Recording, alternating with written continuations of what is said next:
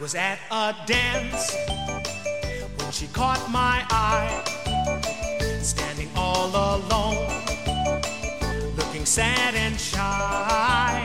We began to dance, swaying to and fro, and soon I knew I'd never let her go.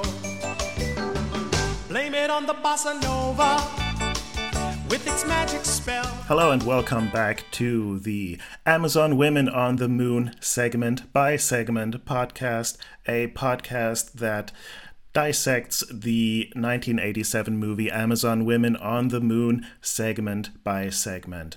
I am Martin and I am again joined by Candice. Hello. Hello. We are, as always, talking about our boy Murray, who is not showing up just yet, but who is showing up over the end credits of this incredible movie is, in living colors, David Alan Grier as Don No Soul Simmons, treating us to a especially soulless rendition of Blame It on the Bossa Nova.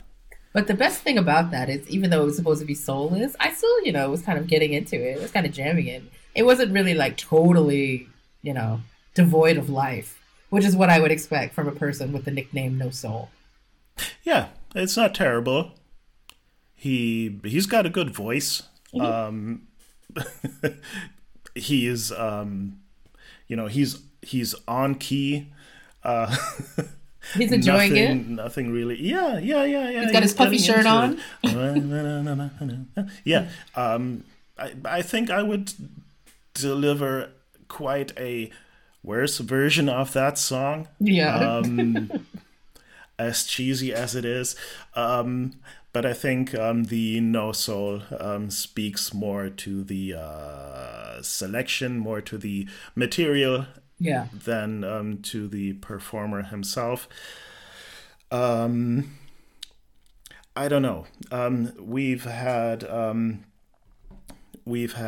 someone else talk about the Blacks Without Souls segments. So we didn't really get to talk about it. I think now is as good a time as any to just ask, how did you feel about Blacks with No Souls? I mean, actually, one thing that I found interesting about this movie is it had a lot of diversity for 1987. There was a lot of kind of, big comedians. And we saw Arsenio, we saw David Alan Grier. There was some other guy who was in the Blacks with No Soul segment. We had Blackula in this movie, for God's sakes. Blackula was the pirate. Who would think in a mainstream sort of comedy in 1987, you have Blackula just popping up and doing stuff. So, I thought considering what this weird movie was, I thought whoever it was doing a good job on the inclusivity front. Well, that's nice at least. The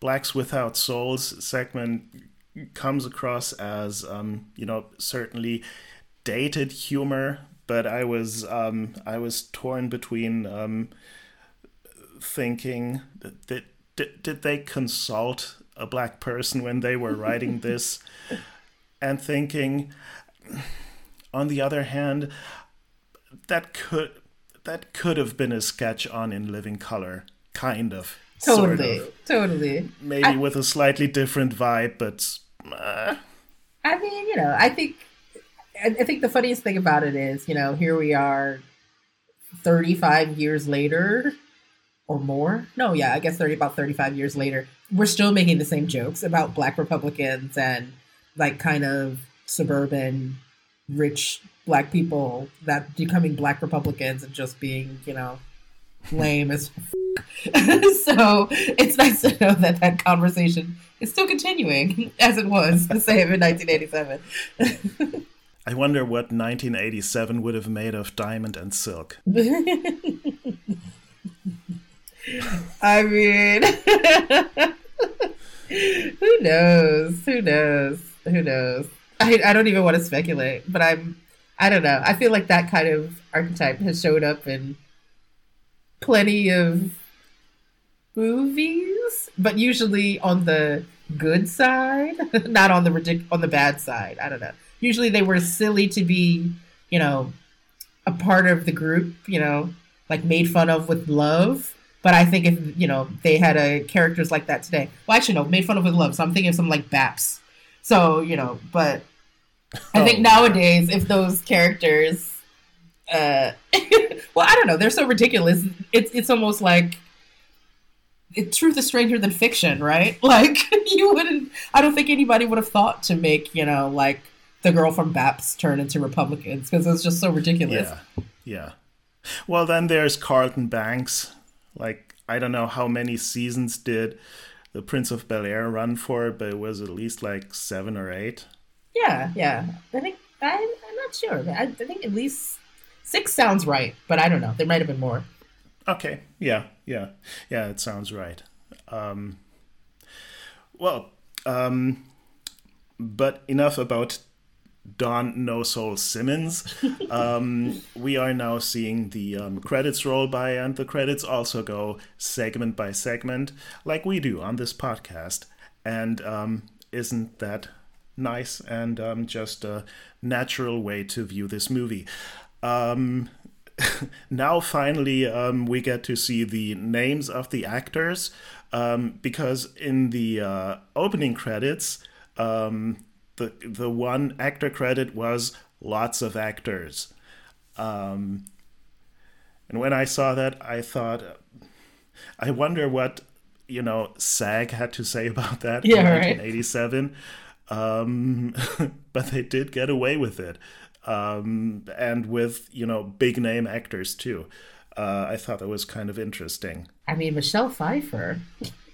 Seriously, like, there had to be a folder in someone's safe on her and on who else was I really like? Why you? John Ingle, I think his name is. But I only know him from summers spent with my elderly relatives watching General Hospital. But when I saw him, I was like, oh my God, Edward Quartermain. What is he doing in this bizarre movie? Yeah, Steve Guttenberg and Rosanna Arquette. Steve Allen. Like, he's famous. Yeah, all those old comedians. Comedian guys that we totally still remember. Yeah, and Blackula. I was super stoked to see Blackula. I was like, I know that guy. And then I dragged up my IMDb and I was like, it's Blackula. I knew it. I used to have that t-shirt. And Arsenio. Yes, Arsenio. Poor Arsenio getting really beaten and battered in that first segment. And getting eaten alive by his apartment. For what reason? I don't know. Sure, but I think what was kind of cool was Arsenio had kind of like a share thing going. He wasn't Arsenio Hall. He was just Arsenio with no last name in the credits. Yeah, that's right. Now I want to go back and look at the end credits for I don't know, Coming to America or whatever else he was on. But I've seen Coming to America so many times. I do believe he was credited as Arsenio Hall. He was definitely Arsenio Hall by then. I mean, it almost makes me wonder, was this his first thing? And he was just kind of like giving it a shot, like, I'm Arsenio. And trying to see if he can make it work with just one name. When did he get his talk show? What year was that? Maybe like 89, 90, 91? I think I'm going to go with 89 or 90. Yeah. That feels right. So Coming to America, that was definitely 88. Came before the talk show. Yeah. But after Amazon Women on the Moon. So I don't know. Maybe he was Arsenio sometimes and Mr. Hall when he liked the movie better. I don't know. I mean, but it's not like, imagine this being one of those SAG things where it's like, you can't be Arsenio because there's another Arsenio. I'm pretty sure he was the only Arsenio, whether it's Arsenio one name or Arsenio Hall. He pretty much has that name on lock. There will never be another one who's going to, if there is another Arsenio, he's going to have to be, even another Arsenio Hall. He's going to have to be Arsenio Jones or something because Arsenio Hall has Arsenio and Arsenio Hall completely booked in the records now. Imagine having a super unusual name and then somebody at SAG or some other union tells you, I'm sorry, there's already another Jürgen Prochnow. Well, I mean, about Michael Keaton. You've got to be Jürgen K. Prochnow. Well, about Michael Keaton. He's really Michael Douglas. Yeah. So you had to go for Keaton. So anyway, we get these segment by segment credits, and then we get, after David Alan Grier fades out, we get Murray back. Is there anybody out there? He's getting more and more desperate, and now he's pleading with us, the audience. Yeah, he's breaking the fourth wall. To call Crazy Leo and tell him he's still under warranty. Call Crazy Leo's and tell him the TV set he sold me has a problem. I'm still under warranty. Yeah, warranty is what's going to get him unzapped from his television, I'm sure.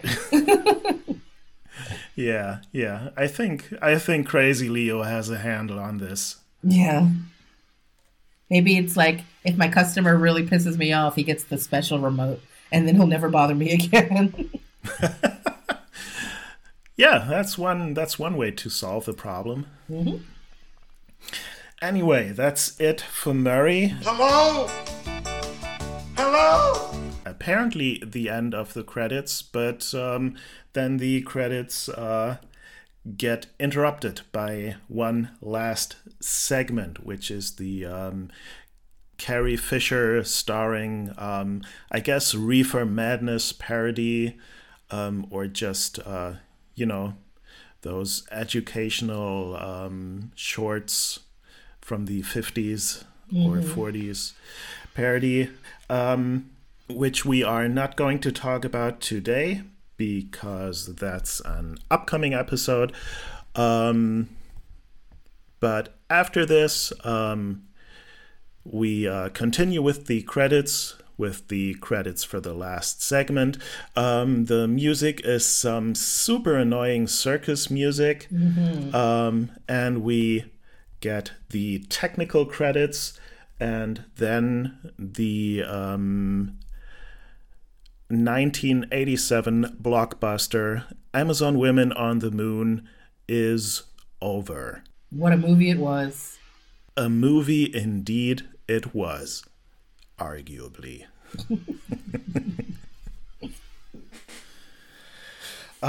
So yeah, that's about as much as a segment about the credits of a movie gives us to talk about. Do you have any concluding thoughts on the movie Amazon Women on the Moon? I really want to know how many people ended up scrubbing this off their IMDb. I mean, yes, there's a lot of people who were there, and they can't deny it. But if they had the choice to delete a movie off their IMDb, would it be this one? Probably. I think for a lot of people. I think maybe Michelle Pfeiffer even forgot she starred in this movie. I'm sure she wouldn't be able to recite any of her lines. But actually, you know what? Maybe she's one of those people with a photographic memory, and she would surprise me. Maybe this was her most exciting movie shoot ever, because apparently she was in it with her ex-husband. So maybe they had a good time. Huh. Yeah, maybe. On the other hand, hers was one of those segments that I can imagine being shot on one day. So maybe if you asked her about Amazon Women on the Moon, you'd really have to jog her memory. Yeah. And maybe she would remember, being at the Universal lot one day with her husband or ex-husband, or I don't know, and being asked if she could just pop in and do this quick hospital scene. Like, that's something that totally could have happened. Totally. So maybe it might be better to ask our buddy David Alan Grier about if he remembers this, if he remembers being No Soul Simmons. Yeah. Like, that's, with the exception of, some of the, the Amazon Women on the Moon segment, the titular segment, or segments, plural, those had the most, I guess, production values. They definitely had sets and everything. Yeah. Son of the Invisible Man had sort of a set. But most of these, segments, they look really like, they look like SNL segments from about that era. And, they pump those out in a week. So I don't imagine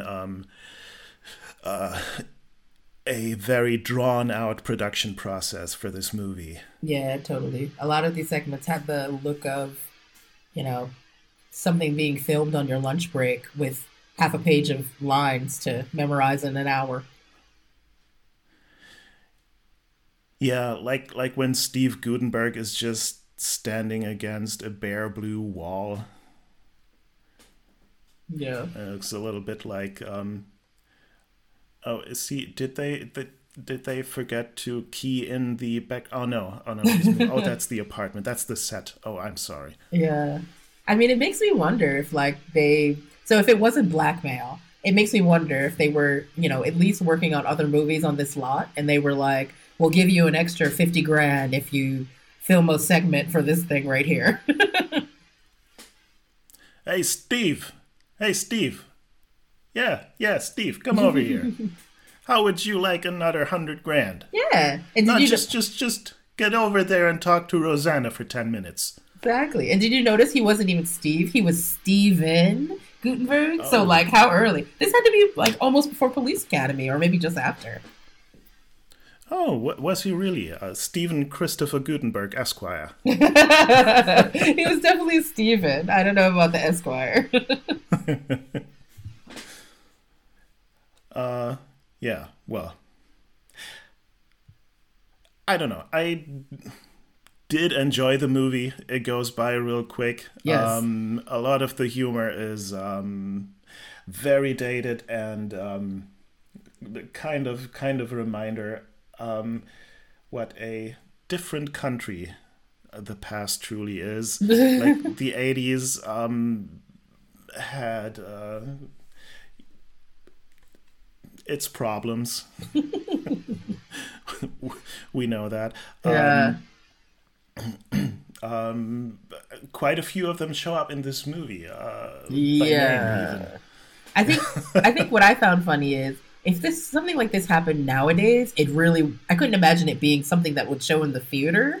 Like, something like this totally seemed like it's made for a, Netflix or a Comedy Central special, where they're just kind of riffing on stuff. Like, I can imagine, nowadays paying €10 to go sit in the theater to watch something like this. Well, I could imagine somebody doing this exact movie as a parody of this exact movie, like, in a John Mulaney and the Sack Lunch Bunch kind of spirit. Mm-hmm. But still, it's very much a television thing now versus a movie thing. Yeah. And I think that's all there is to say about all 80 minutes of this movie. It was great talking to you, Candice. Thank you for being here. Thanks Do you for having have me. anything to plug? No, I'm just here along for the ride. Still nothing to plug, and me either, except our Twitter page, the official Twitter page of this podcast, which is at AWOTMP on the twitter.com. Follow it. You'll be glad you did, I assume. Anyway, that's all from Candice and myself. Thank you all for listening. Thank you to everyone else who worked on this project, and goodbye. Bye.